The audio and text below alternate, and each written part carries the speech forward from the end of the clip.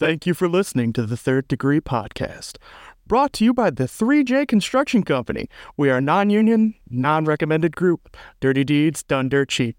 Ignore those Google reviews.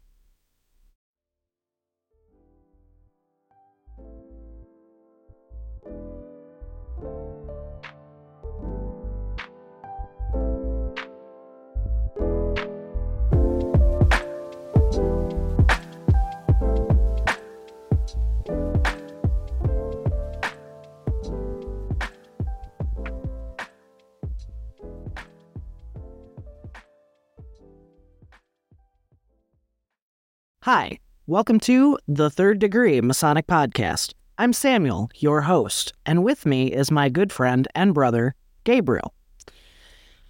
We would like to introduce ourselves before we get on to any major topics. I am currently the junior deacon of Genoa Lodge number 433, located in Genoa, Ohio. I'm a healthcare worker, working in the Toledo area, and I'm an avid biker, and actually belong to a motorcycle club in the Toledo area. I'm a senior DMLA from Ottawa chapter, Order of DMLA.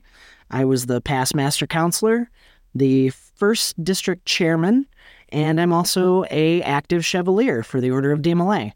And I feel with my experience in life, I walk some interesting avenues, and I feel that I bring a different viewpoint when it comes to our fraternity. I've been a Mason for almost 10 years now. I've traveled. I've been to many lodges. I've been an officer in a couple of different lodges from traveling. And I feel I bring a different viewpoint when it comes to things.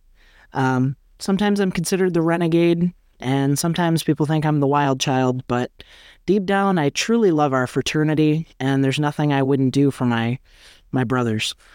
Brother Gabe, would you like to introduce yourself? Of course. Hi. My name is Brother Gabriel. I am the current Worshipful Master of Genoa Lodge 433. I'm a Knights Templar of Utah Commandery 77. I'm a Chevalier recipient. I'm also I'm a government employee for a public works department, a part-time farmer, soldier, and mechanic, a full-time family man, friend, and new father.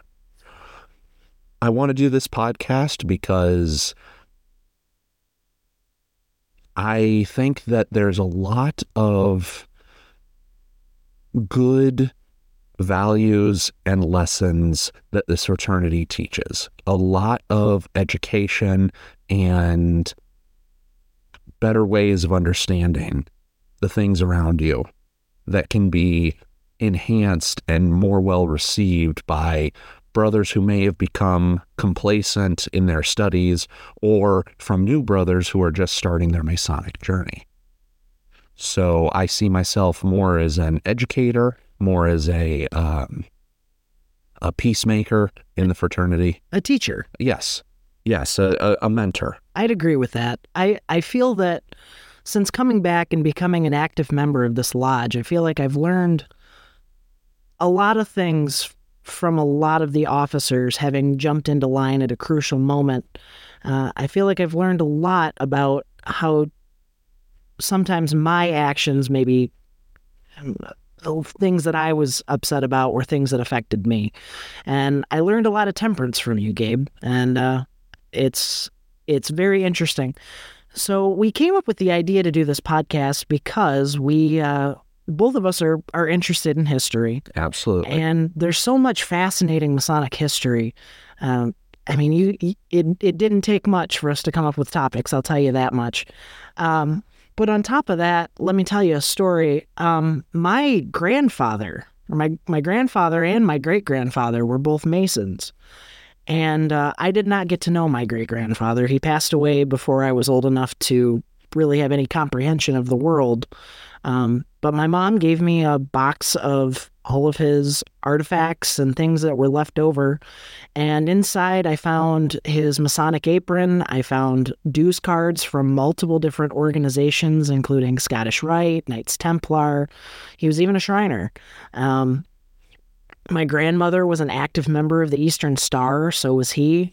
And it's fascinating.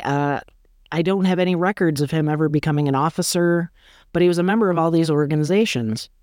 And I would just love to know what his story was. Why did he join? Was his dad a Mason? I'll never know. Was it something for work? Did he just stumble across the fraternity while he was in the military? These are questions I would love to ask him, but he is long since gone. So one of the main things that we would like to work on is actually interviewing your normal everyday Masons. We have a long roster of brethren in the 11th Masonic District here in Ohio that we're going to start with, but we'd like to interview your regular everyday guy, your guy that comes, sits in a meeting, and is an active participant and just loves to be a part of this fraternity, but we don't ever really get to hear his story. And I feel like there's so much that we can learn and so much that we can archive, so that way one day, perhaps maybe Gabe's grandchildren or my grandchildren won't have to have these questions on why we joined. They'll be able to look it up and know. I absolutely agree. That's a great way to go about this, is story preservation for the future. I'm someone from my historical studies who loves firsthand accounts of events or of major things that have happened, or even just stories in journals. It would be great to take a kind of almost a microscope to this time period in the fraternity's history and really get to see the average everyday Mason. Well, it's interesting that you say that, Gabe, because we really are at a very crucial and interesting time when it comes to the fraternity. You and I grew up in the DeMolay heydays back in the early 2000s, back when Freemasonry was booming. Mm-hmm. And we used to go to all kinds of events and help out with the Masons when we were DeMolays. And, we would park cars in there. You wouldn't have enough parking spaces for these guys to park. They'd have to park in a lot far away and walk away, or we'd have to shuttle them over. But, we've seen some changes since then. And then, of course, we're coming out of COVID. Mm-hmm. I mean, just imagine what that's doing not only to our lodge, I mean, just the things that we've seen change-wise, but also changes across the country. Small little community lodges were hit real hard. And it would be interesting to get these accounts down so that way we can look to the future and maybe learn something from them one day. Maybe we can look back and say, okay, maybe this is what we did right, this is what we did wrong. But once again, something we can leave for future brothers to have so they can learn from.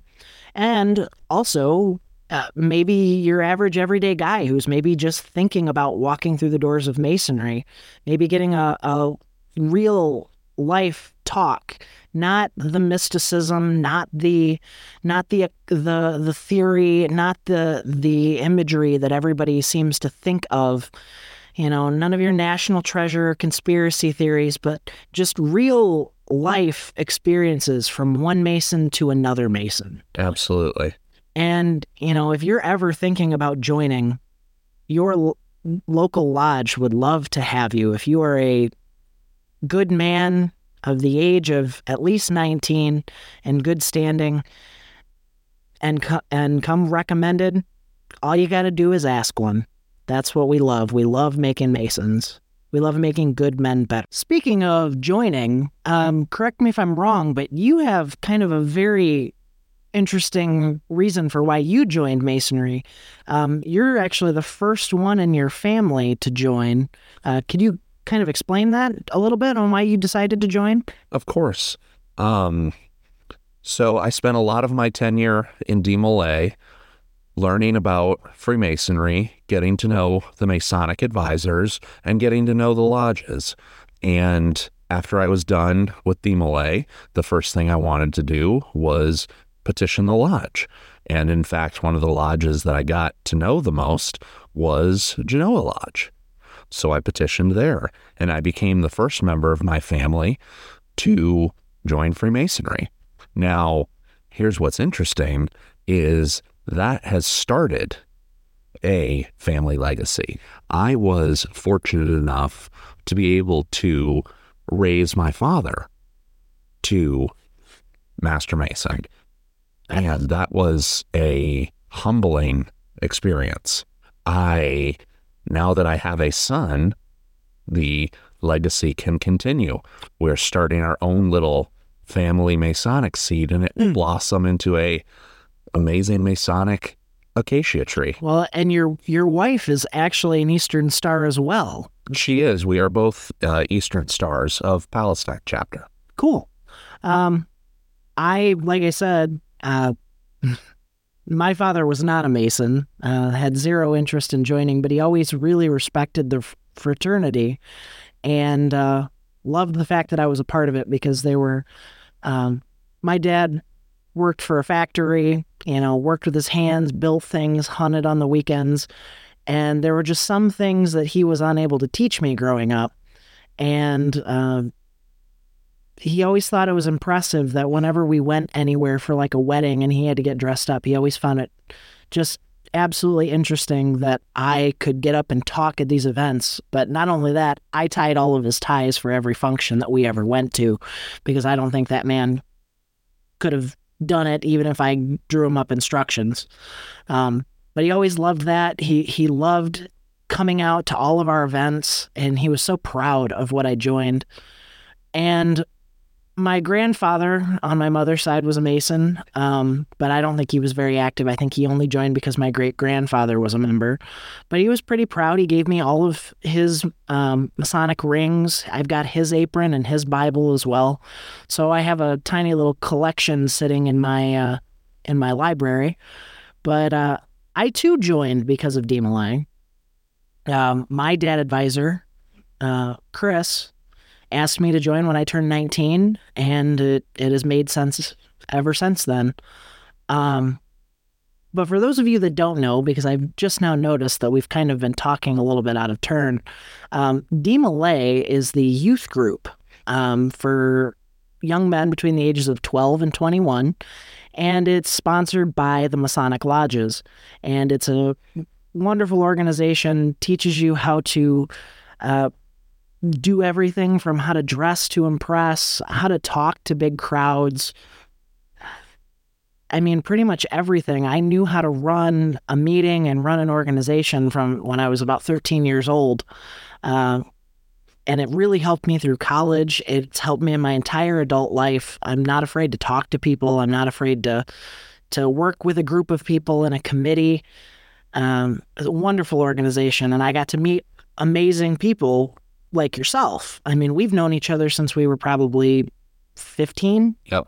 And when you joined, and we weren't a part of the same chapter at the time, but we did stuff all the time together. And I think that's made our friendship that much stronger, even to the point where I genuinely don't just consider you my friend. I consider you my brother, like blood brother.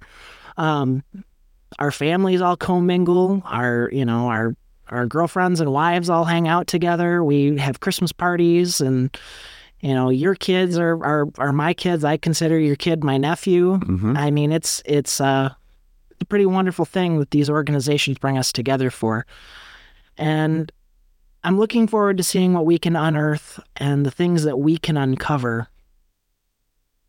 And I'm hoping that in the future, someone else will see what we've done, and maybe they will continue to pick up the torch when we're old and gray and we're cranky sitting on the sidelines. And that will be the most helpful thing to the future of this fraternity, is to get young, good men involved now so that they want to carry the torch into the future. Because I don't think it's good for this fraternity to force things to be a certain way. I don't think it's good to say, oh, we have to do this right now. It's good that we have things that we need to do, but we need to inspire the brothers to want to come out. We need to inspire the brethren to want to bring their sons into DMLA. We want to be able to show how upstanding of character we have to inspire the future generations to continue the work. Well, also to get out into the community and show our faces. I mean, the times are changing. This is all new territory. I mean, the things that we're doing now, our grandfathers never even imagined existed. So maybe bringing a little bit of change and some interesting flair might spice some things up. We have a long list of topics to go over the next few weeks with you listeners. Absolutely fascinating stuff. Even some stuff you might think you might have heard before, but I found some things that have just absolutely rifled my brain when it comes to how much this fraternity's done in history. Not only the people in it, but the fraternity as a whole and the changes it's made in our country. So we look forward to having you. We hope that you will join us on this journey of discovery, and hopefully we can learn a thing or two ourselves when this is all said and done. Remember, craftsmen, to keep your working tools in order and to always be on the level. And without further ado, our first episode, The Forget-Me-Not.